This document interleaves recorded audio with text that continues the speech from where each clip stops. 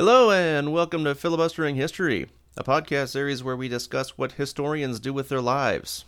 I am Rob Denning, lead faculty for the history programs at Southern New Hampshire University's College of Online and Continuing Education. Today I am joined by two Californians. Again, I bet the weather is nice there. Whatever. Anyway, James Fennessy is the Associate Dean of Faculty for History at SNHU, and Joshua Peabody is a Senior Archaeologist for Stantec Consulting Services in Sacramento. Today we're going to talk about Josh's background, his work in archaeology and anthropology, and the field of cultural resource management in general. And for those of you brave souls who get all the way to the end of this episode, we have a special bonus. We are going to stumble our way through a quick game of Super Fight using the History Deck expansion. It gets kind of weird. What is your name and what do you do? My name is Joshua Peabody, and I am an archaeologist and cultural resources group manager for a private consulting firm that does environmental impact analysis and permitting for projects in the United States and Canada. Could you share a little bit about your background then, kind of your training and your history in history, and how that brought you to the role that you're currently in? Certainly. I grew up in a small town in Northern California, and about the 7th grade developed a strong interest in history and social studies. I went to junior college as part of my senior year of high school, and then first 2 years of my college career, and took classes in the humanities and history. And it was at that time that I developed an interest also in anthropology. And so my evolution there was really, I discovered in junior college that my interest in history, what interested me most was the human side of things and sort of explanatory models. And so I started to get into anthropological theory, and that ultimately led into my undergraduate, which was at California State University, Chico. I did 2 majors, anthropology with an emphasis in what's called zooarchaeology, which is the study of animal bones from archaeological sites, and then also in history, and it was focused on Latin American history with the emphasis being on art and architecture. As an undergrad at CSU Chico, I began working, once I started in the subdiscipline of anthropology that is archaeology, I started working as an archaeologist in the summers for the Forest Service, doing archaeological inventory mainly for post-burn, post-wildfire projects, finding and recording archaeological sites that had been affected by wildfires. And that sort of protracted my undergraduate term. That'll do it, yeah.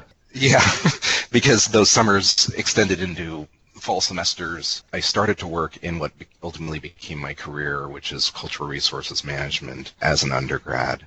So after 6 years of undergrad, I finished. I was 6.5, so I know what that's like. What was really kind of glorious about working, though, for the Forest Service was, up until that point, archaeology always seemed like kind of a thing that, 19th century people of means did as a hobby, when in reality there's actually a fairly large number of archaeologists working in what we would call the public sector, or applied archaeology, or applied anthropology, and cultural resources management. And what really attracted me was the work, which was, essentially hiking in the mountains with your lunch on your back and a clipboard, and that's your day, spending it all day in the woods with other like-minded people, and just kind of, it was a very fun time, and being paid for it was pretty cool. And it was a big switch from working in restaurants, and I've had a job loading beer trucks with a forklift and various other things to pay the rent. So it was very cool to use anthropology to pay the rent. I continued to study zooarchaeology at UC Santa Cruz. I focused there on, my master's work was on the local extirpation of northern fur seal. The research question there had a historical aspect. The northern fur seal does not live on the California, Oregon, or Washington coast so much anymore. It's locally extinct. It still lives in the Pribilof Islands in Alaska, and there's also southern fur seals. Archaeologically, there's a question about, was it the Russian fur trade that really spelled the demise of the northern fur seal, or did it happen earlier, prior to European contact in the New World? Or did you come to a conclusion on that about the fur trade? Yeah, so the fur seal is locally extirpated about 150 years prior to contact, and so the question has now become: was it a human-caused extirpation, or was it something to do with the environment, climate change, or things like that? And it does happen to correspond with the medieval climatic anomaly. Mm-hmm. And that's when archaeologically, in the archaeological sites that we have fur seal, we have a good 8,000 year record of people eating fur seals. During the MC, the medieval climatic anomaly, the fur seal, they spike in those sites, and then they diminish very quickly toward the end. And then there's sort of dribs and drabs of fur seal bones in sites after that, and then not much at all. What's really interesting about your background and the topics that you've introduced is that you've introduced three different things. So you're talking about the fur trade, you're talking about human history. You've introduced the experiences of animals. So I don't know, would that officially be zoology?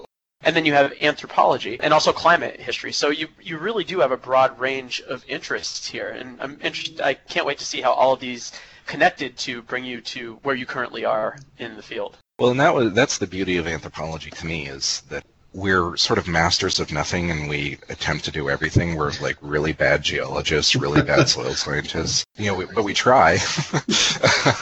But we have to, all those things have to interconnect, because we have to dig up this stuff and wash it off and sort it out, and then we create data from it. We create that information. A bone that comes out of the ground doesn't have much meaning until you start assigning it to it, and then you have to put that into that historical context. And so that's what's really attractive to me and interesting. I am very much interested in historical ecology, is what we would call it, and reconstruction of the paleo environment, and the relationship between humans and their environment.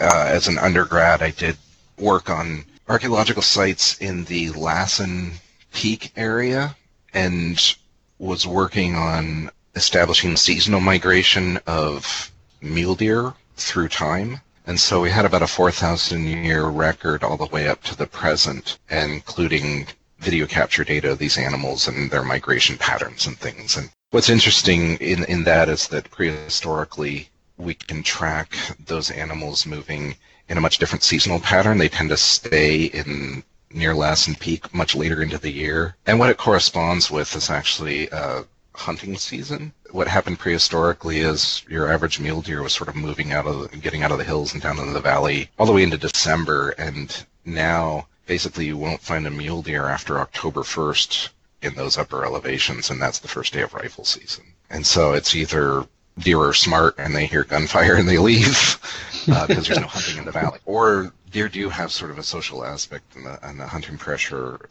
may have sort of selected out those populations which tended to stay up in those upper areas longer. So I'm very much interested in historical ecology and the evolution of the sort of what in Europe they call man-land studies. So that's my education background. For a while, feel as though I would go into academics, and I had two really great I had a lot of great professors, both undergrad and grad school, and there's a moment in my career where I was deciding between the private sector or continuing to work toward the PhD and enter that that world. I've always had a lot of anxiety around my job and my ability to work and pay my bills, and and that plus the really great professors I had at UC Santa Cruz. In grad school you get to know those people too well, probably, but I really respected who they were in the discipline, and especially my main faculty advisor. But what I started to realize was, if I was going to pursue that career, I would want to do it at the level in the way that they had. And I started to realize that the things in their life that they had excluded to get there and maintain that level was not for me. That's understandable. I know a lot of those academics also, and I have also seen the things that they put aside and, just ignore, and their almost supernatural focus on obscure academic topics in some ways is very admirable, but in order to do that, you have to balance it out by losing a lot of other parts of your life. And so I get it. I understand. Yeah, and then there was, I had, from the years I worked before grad school, I had a lot of contacts, and so there was a day that I was sitting in my advisor's lab, and she kind of joked, because she had never really been exposed to the cultural resources management world. She knew it existed and she had friends in it, but she didn't really have a grasp on sort of how large of an industry it is. And she kind of joked with me, like, because she wanted me to continue on, and I was in the midst of that decision, and she kind of dared me to try to get a job. And so I picked up the phone and I called a friend at the Forest Service, and I reported to an archaeologist position with the Forest Service full-time 2 weeks later. And that was... That shows her. and that was... So I've never been without a job since 1997 in archaeology and cultural resources management, unless I chose not to. Right. That's also a rare thing to say for someone in academia, so it's a very different world than those of us that went the more academic route don't quite have that same amount of luck. Well, just try convincing your parents that anthropology has good job prospects. I do have to say, Josh and I go way back, and one of the things that first got me interested in history, because I never cared about it one bit when I was in high school and all of that, but Josh, you had a complete set, I think, of the hardcover series of books on civilization by Will and Ariel Durant. Yeah. And that just impressed me. And I thought, that looks really So is this cool. what the two of you did in first grade? Well, this was more like, I don't know, 9th or 10th grade. Okay. And so I don't think I actually ever read those books, but I remember like flipping through them at one point thinking, those are really cool. I want to do that too. And so that put an idea in my head that a historian would be really cool if you get to do stuff like this. It took a few years of college and a few other false starts with different degrees before I kind of settled back onto history. But I think I need to credit Josh Peabody with my history degree at this point. So whenever I write my masterpiece book, I'll put you in the acknowledgments. Awesome. Well, I should at least thank you for setting him on that path because I really appreciate working with him. Everybody owes Josh good. for this. So anyway. Yeah, my dad had given me those. I still have them. They're on my bookshelf, and I've read most of them.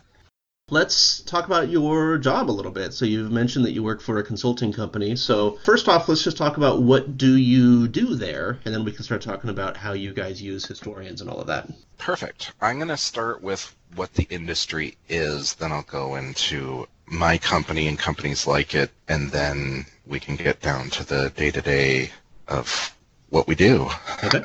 So to begin with, the industry that I work in is cultural resources management, and it really is driven by a couple of pieces of legislation. In the 19th century, Europe was pretty obsessed with collecting ancient civilization stuff. The British Museum has, pretty extensive Egypt section.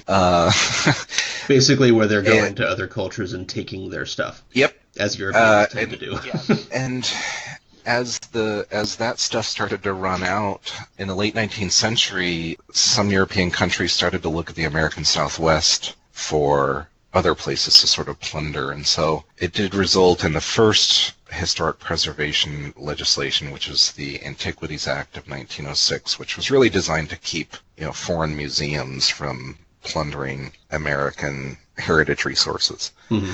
It didn't really give anyone a job, though. That would come later. Following the inundation of the Tennessee Valley, there was a recognition that these large reservoir projects were affecting a lot of significant archaeological sites, and so there was something called there was the Reservoir Salvage Act that was passed in 1960, and what it did was mandate that prior to these reservoirs being inundated with water, that there be some kind of inventory of what's being lost in that process. And that was the first time you see really archaeologists outside of universities going to work on things and actually capturing some of the government dollars applied to those projects. And then the major one that really created the industry was 1966, the National Historic Preservation Act, which was primarily written by architectural historians. It was, again, the recognition that just nationally there was, through the construction of highways and other infrastructure type things, especially that both standing structures that were valuable in terms of their history, and then also archaeological resources were being destroyed without any kind of mitigation of those effects. Well, it really created what my career is, and that is any federal project, which means a dollar spent by the federal government so that it extends to any action that anyone does that requires a federal permit. It makes it an undertaking.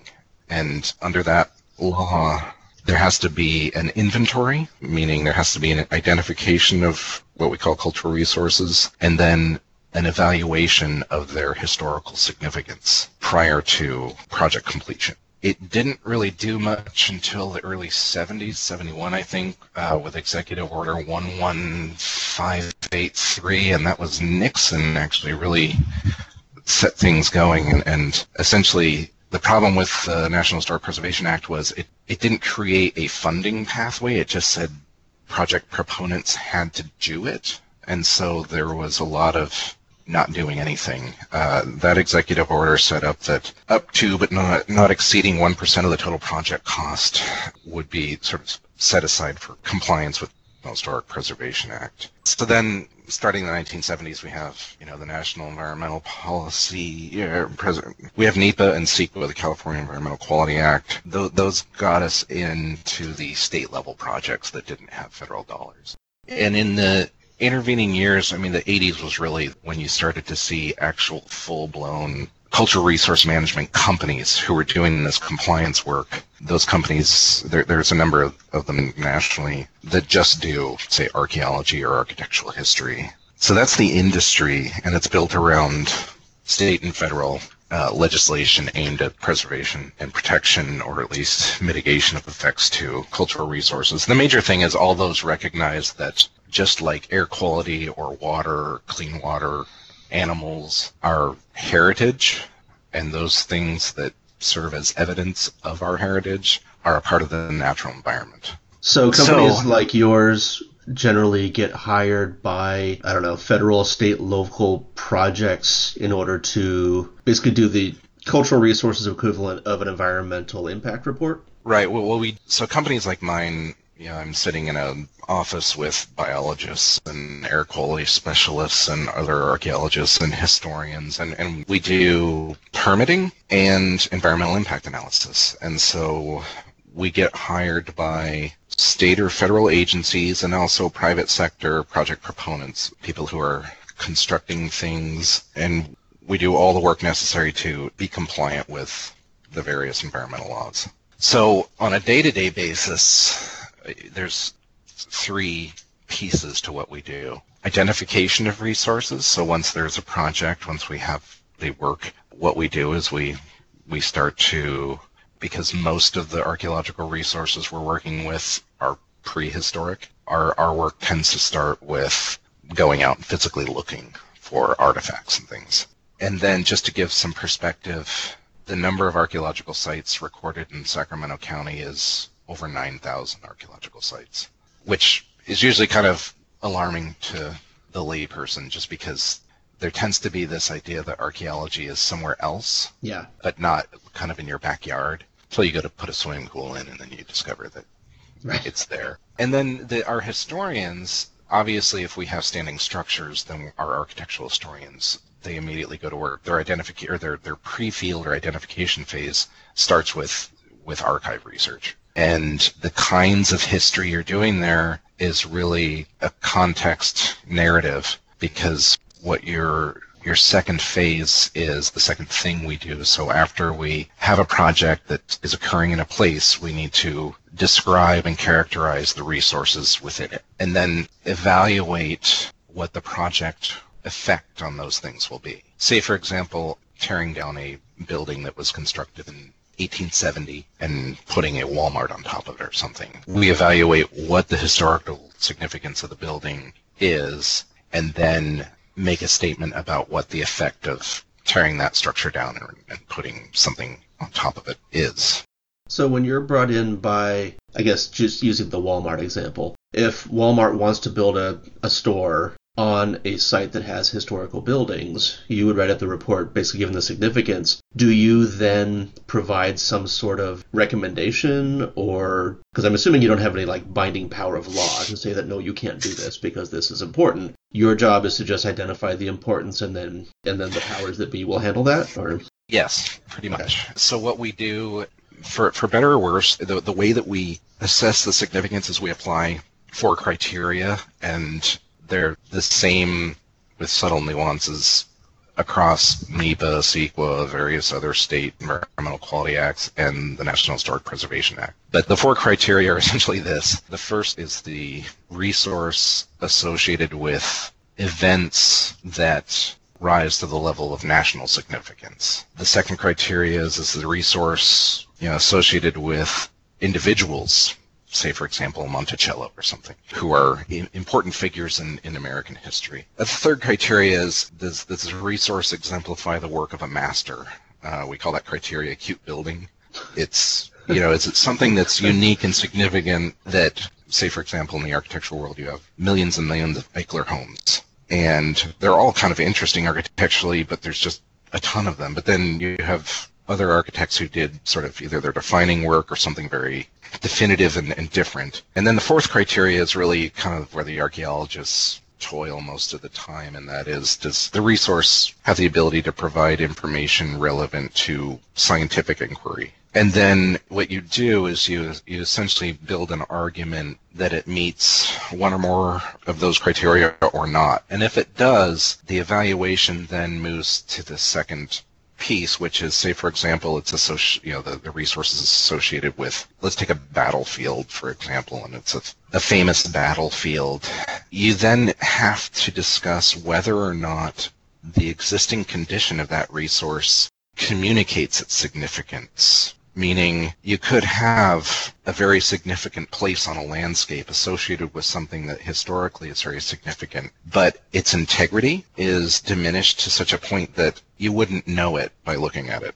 So once we apply the criteria, we start to discuss that aspect of those resources. And then, as you kind of alluded to earlier, no, we can't stop projects. We can't say something so significant that you can't do that. We don't have that kind of power. We can recommend and we can attempt to avoid things. We do that with highways a lot, where you can just go around potentially. Mm-hmm. So the most of the federal legislation, NEPA and NHPA, is really focused on avoiding things, and that's the nature. It's because of the nature of those projects that you see at the federal level. They are things like highways, or at the Forest Service, it was timber harvesting. And what we would do is just find all the archaeological resources or buildings or whatever, and we'd just cordon them off, and they just wouldn't fall trees in those places. And so they just avoided those impacts. If there's no avoiding the impacts, though, we go to a mitigation. And so if something, and that's where we take then those criteria that we applied and significance discussion and the integrity discussion, and we start to develop ways to mitigate those impacts. And so it might be just writing a very intricate and detailed history that's available to the public for something that was historically significant, so that at least there's that documentation there and the public can access and experience it, at least in some kind of document or something, or an interpretive display, like, here's this interesting thing that used to be here. You're looking at an overpass now, but it used to be, There's a Target in Sacramento that I worked at for one day where they had a plaque up on the wall because there used to be a baseball diamond back in the late 1800s where the Target store now stands. So I'm guessing that's kind of what you're getting at, is that you can acknowledge the thing that happened in the past, but it's also, you're not going to necessarily stop all development until the end of time. You can still make a note that there it was. If you happen to look at that wall in Target, you'll know that there was a baseball diamond there once. Exactly. So what we do is exactly that, over and over and over again. And that's one of the that's one of the more interesting parts of the job, really. You know, sitting next to me is our senior architectural historian, and God, talk about someone to take a walk around downtown with. The encyclopedic knowledge of every building and the history of every one of them and is pretty cool, because especially when your clients are agencies like Caltrans, you end up learning the history of all sorts of places. And that's the first thing you have to do. And that's one of the major parts of NHPA is in that inventory phase, you have to demonstrate to the review agencies. We have state historic preservation officers who review all of our documents, and they either concur with our findings or they don't. But you have to demonstrate that you actually kind of know the history before you start to make statements that there are or aren't things there and what their significance is. So we do write quite a lot of historical context for each project, and that's research at the state library, and we do a lot of outreach to local historical societies. But what I think is the neat part of the job is essentially after 10 years of doing it or so, you know, you'll end up having written the history of like 500 different little places all over, you know, wherever you're working. To me, that's neat. Right. So your office, you employ people from a variety of different academic fields. You say you've got biologists, and they're fine, I'm sure. But just to focus on the historians, so you are hiring generally public historians that have background in curating, or are you looking more for research historians? What kind of historians generally do you find working in places like yours? Yeah, the two full-time staff people in the Sacramento office here have degrees in public history with an emphasis in architecture, and they are what's most important in any job is writing ability. What you have to do is write a historical context that someone's going to read, and they're going to decide whether your decisions on its significance based on your ability to make that argument, they're going to concur or not concur. So communication is critical, and written communication is absolutely, you don't last long if you don't write good, you don't last long. You don't write pretty. Well, and it's a competitive industry. So also people who are very good at archive research, because you can toil and spend an incredible amount of time accomplishing almost nothing, and you can have another person who really knows how to do archive work very efficiently, get the kind of information you need to do a comprehensive evaluation, you know, very quickly. So people who are organized, write well, and are efficient at doing research. Over the years, I've found people that are efficient at research are the people who seem to really, really, really like history. We have in our employ, like I said, 2 full-time people here, 2 part-time historians. One's a graduate student working on his PhD at UC Davis, so he's kind of voluntarily part-time. We're hiring another architectural historian, and in the western region, which would be Arizona, California, Oregon, Washington, and Alaska, we have about 5 architectural historians. In California, in the cultural resources management, people who fall under that history part of cultural resources management, I was trying to figure out how many there are, because there isn't a kind of state organized like group that I could just kind of look at their roles and figure out how many there are. I know what it is for archaeologists. There's about 1,200 archaeologists working in California right now. There's about 200 to 300 historians. And this is obviously not just in your company, but in... Yeah, that's doing the same work, but for different companies or independently. And that's another thing in terms of job prospects, is that you can be an architectural historian or a historian and do that work either as an independent contractor. There's also a number of companies that just do historical work for compliance. There's one in Davis called JRP, which is pretty highly respected in California. I think there are probably 20 people working there, and that's all they do is history and architectural history. And there's some kind of interesting things they're into also, because so they do your kind of compliance work, but they also do a lot of legal consulting, especially with things like doing the historical research necessary to establish water rights, land rights that are in dispute, and things like that. Well, I think you touched on something that's really important, because especially when you're teaching online or when you're working on developing a program online, you have students that it seems to click about how to conduct research, what's appropriate, where to go to find the research, and that it is a laborious task. You know, you're not just looking at one thing, finding out all the information, and then you're done. You just have to write it up. And I think that's what's so difficult for a lot of students sometimes, is that, you know, it's very easy, especially if you're working online, to decide to do a quick Google search and to go to find the information, whatever pops up first, and then that's your research. Obviously, you won't do well in your courses, and what you're explaining is that you also won't be able to hold a job like this if that's your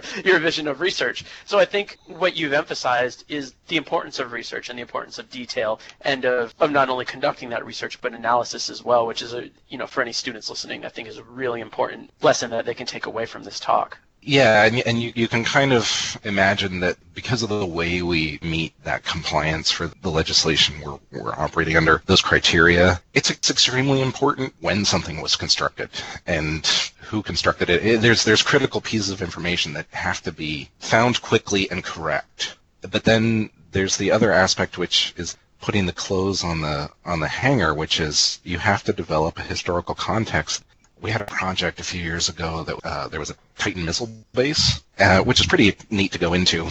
We had an agency reviewer. We wrote up the record documenting the resource, and then we wrote up the historical context for Titan missile. And we ultimately recommended that the resource was not eligible, and it was mainly because it's neat, but we know everything we need to know. It comes from a period where the documentation is really good. You don't really need to have a Titan missile base to experience it, especially considering the fact that on the landscape, the public doesn't experience it. You see kind of a big concrete slab, but beyond that, you don't really experience what's underground and things like that. But the agency reviewer actually commented and said, I disagree that you feel that it's ineligible because the historic context is so interesting. And so we kind of had to go back and forth and say, yeah, it is an interesting context. Titan missiles were really cool and the associated infrastructure, but it doesn't really communicate much, the actual base. It doesn't do that second part of the significance criteria, which is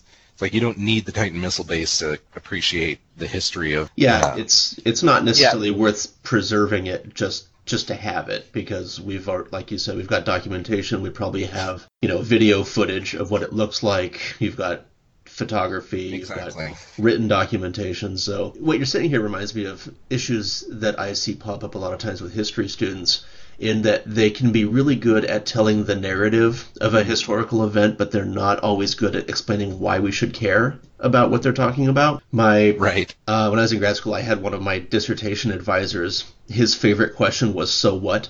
And it would drive me nuts because I'd go into this big long thing about, this is what's happening in this environmental regulation. Then at the end of it, he would just sit there and just look at me and just say, so what?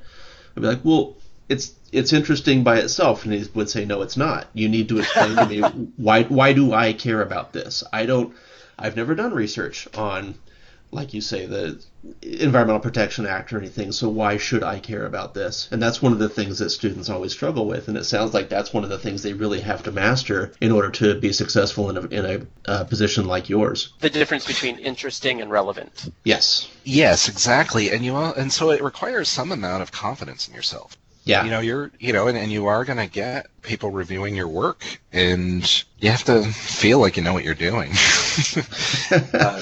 Because I have a couple of people on staff that they don't do the evaluation part of the work, and it's mainly because they really don't have the confidence in themselves to do it. And so they have strengths in other areas, and that's perfectly fine, but they just don't really like doing that part of it. It's an occupation where we talk a lot about each other, especially in terms of did you hear what they did on this project, or look, did you see what was happening here? And I think it's because everything's built on our ability to argue. And for archaeology, in history, archaeology is a social science. History is not even a science. Quantifying the significance of history is a weird thing to do.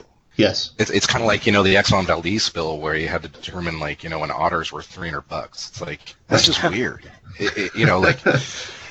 So for a lot of people, there's two ways to build an argument. One's to do it in a really methodical way with as much information as you can present in as linear and concise a manner, and the other way is to be a jerk about it and to be pushy and loud and boisterous. And it's kind of a charismatic, but that's something that people do. But that's part of the reason that, like I was saying, I have a few people on staff. They really don't want to be responsible for building those arguments and presenting those, especially to the review agencies. They're not comfortable with that kind of scrutiny of their work.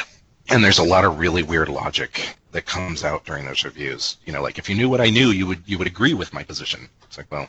Right. Then you're right back to the whole thing about, well, you need to explain to me why I care, because it's not obvious, and I don't necessarily share your interests, and so you need to convince me that this is worth my time and your energy. Yeah, the space between the title and your conclusions, is lacking. You need some more footnotes here. Yeah, that's actually the hardest thing in our industry. All the historians do footnotes, and then all the archaeologists do Chicago Anthro style. We don't do footnotes, we do parenthetical references, and so when we have both types of resources, we you should see what happens to a Word document when you start pasting with reckless abandon. It becomes extremely unstable. So familiarity with Word. That's another skill.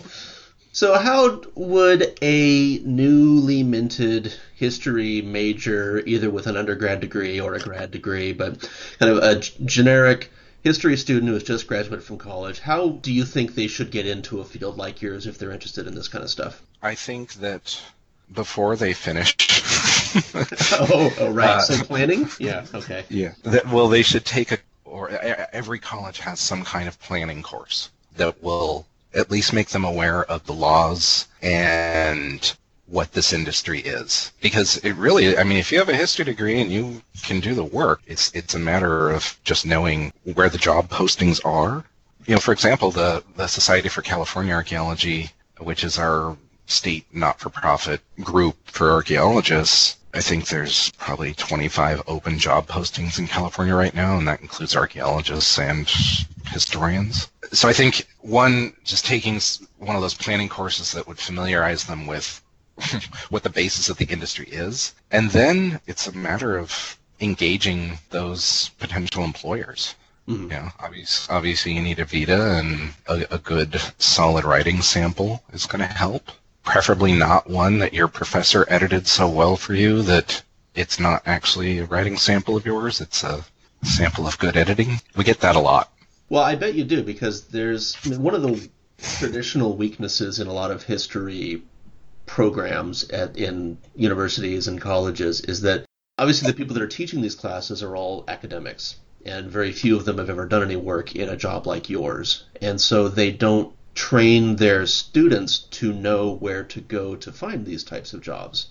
They may know abstractly that these jobs exist, but a full-time academic historian working at UC Davis or Ohio State or wherever isn't going to have those connections, and so a lot of students come out of our programs not knowing about these. They may not even know the names of the companies that do this kind of thing. Yeah. I think that's going to be a challenge for students, is figuring out, okay, a lot of companies like yours get listed under generic sounding names like environmental consulting or something like that, and that it doesn't have historian in the title. So a lot of students won't know where to go with that or what to do with that, or that that's even an option.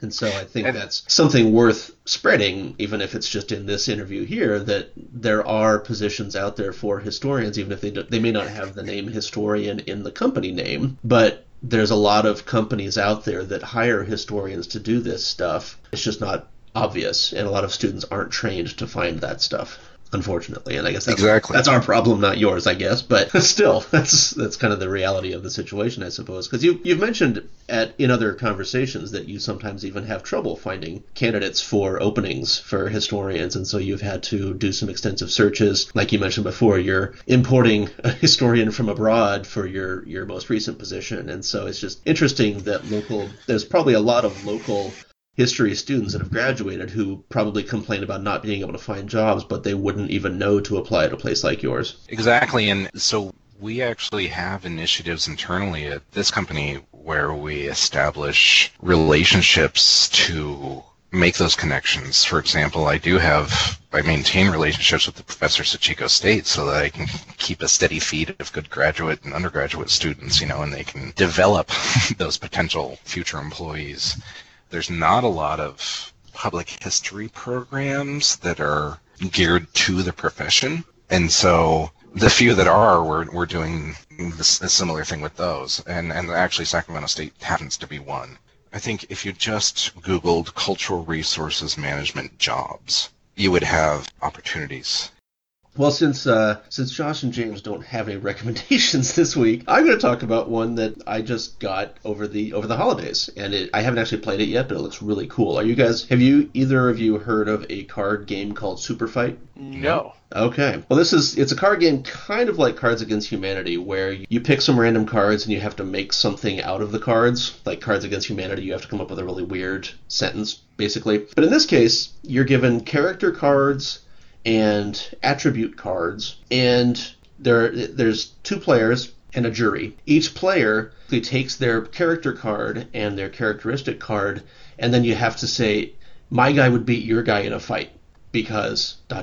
And so the super fight is basically the argument. You come up with it, you've got the players, and then you have to say, my guy would beat your guy in a fight, and then you have a debate, and then there's a jury at the end of it that votes on who wins on all of that. Now, the reason I'm bringing this up here is because Super Fight recently issued a new expansion pack called the History Deck, where they take figures from history and characteristics from history and locations from history, and you have to basically make the argument of who's going to win the fight between these two. And so you've got character cards like the 1986 Chicago Bears, or Buzz Aldrin, or the Hungry Ghosts of the Donner Party, any Queen Elizabeth. And so you've got a character, and then you've got a characteristic, which would be something like leading the proletariat revolution, or armed with water balloons filled with Greek fire. And then you've got destinations like the Oregon Trail or Disneyland on opening day, the Library of Alexandria on fire. And then they put weird little barriers in place, like all fighters are on enemy pirate ships, or all fighters are wearing corsets, just to see if that changes the outcome or something. And so the job is that you have to take one of those characters, again, just using the ones I picked there, I'll say, the swarm of plague rats, leading the proletariat revolution on the Oregon Trail, surrounded by medieval warriors trying to kill each other. And then you're supposed to take that and make an argument for why that character would win in a fight against the other person. And it's, like I said, I haven't had a chance to actually play it with people yet, but I've just sit here looking at them myself, and I'm very amused by it. So my recommendation is Super Fight with the History Deck expansion pack. So anyway, that's my recommendation for the week. Well, let's wrap this up. Josh, thank you very much for joining us today. Absolutely. Thank you very much for having me. I enjoyed it. Yes, thank you. And thank you all for joining us today. If you have any questions or comments on this podcast, or suggestions for future episodes, please send me an email at snhuhistory@gmail.com. Follow us on Twitter at filibusterhist. For James Fennessy and Joshua Peabody, I'm Rob Denning. Bye! It would probably actually be fairly chaotic for us to try to play this game since you don't have cards in front of you. I could just read something off to you and make you two fight. Maybe I should do that from now on. In every interview, I'll just have people fight. That should just be, yeah, exactly. For my amusement. So what would you assign us? I mean, we've made it this far, Rob. I'll just start picking some at random here, and let's see what you guys come up with. All right. So James, you are Davy Crockett, and Josh, you are Anne Boleyn, and let's see. Awesome. James, you are flying the Wright brothers' first working airplane. Okay. And Josh is Anne Boleyn, armed with an English longbow. You're both fighting in 1920s Chicago, and all weapons have been replaced with Bronze Age technology. I don't know what the hell you guys are going to do with this, so... That's the way it would work. You don't actually have to do the fight right now. That would be kind of cruel to just throw on you like that. But that's how the game works. James, you would be Davy Crockett flying the Wright brothers' first working airplane. Josh would be Anne Boleyn, armed with an English longbow, both doing it in 1920 Chicago, and all weapons have been replaced by Bronze Age technology. And then you just go. And then you've got a jury that sits there and decides who wins. And if the jury decides it's a draw, you both start over. You pick new cards and just fight all over again, and it just goes until one side finally browbeats the jury into deciding that one side or the other wins. And it seems like it's one of those games that would be really awesome if there's a whole lot of alcohol involved. Unfortunately, we have no alcohol involved right now, so we'll put that on pause and come back to it at some point when we're all together. And that sounds great. all right. Man, you had me thinking. I mean, what would I do with that? I mean, right. Because if we're going back to Bronze Age technology, I would assume that any type of bronze weapon that I had in that airplane is probably going to significantly lower the altitude at which I can fly it. Yeah. If Davy Crockett knows how to fly in the first place. Right. So. And it is the Windy City, which could work to your advantage. I think that's true. One of the only reasons at Kitty Hawk that they got the thing off the ground. Exactly. So I could hit the updrafts in between, like, the various, I guess, like, I guess many of the tall buildings would not be there during 1920s. So I just have to form alliances with some of the Prohibition-era gangsters and take you out on the ground. Possibly. Well, I think Anne Boleyn may actually know how to use a longbow, and I don't know, your Davy Crockett, I think your Bronze Age Bowie knife doesn't quite have the distance that the longbow has. No, that's true. I'd have to find a way to circle above you and drop it on your head. Mm-hmm. But I could call my friends the Hawks and the Bears. Yes. I'm not referring to any professional sports teams, just creatures in the wild. I could call them to my assistance and then just have them attack you from the sky and on the ground. That's true. Because Davy Crockett could speak with animals, right? Isn't that? Maybe not.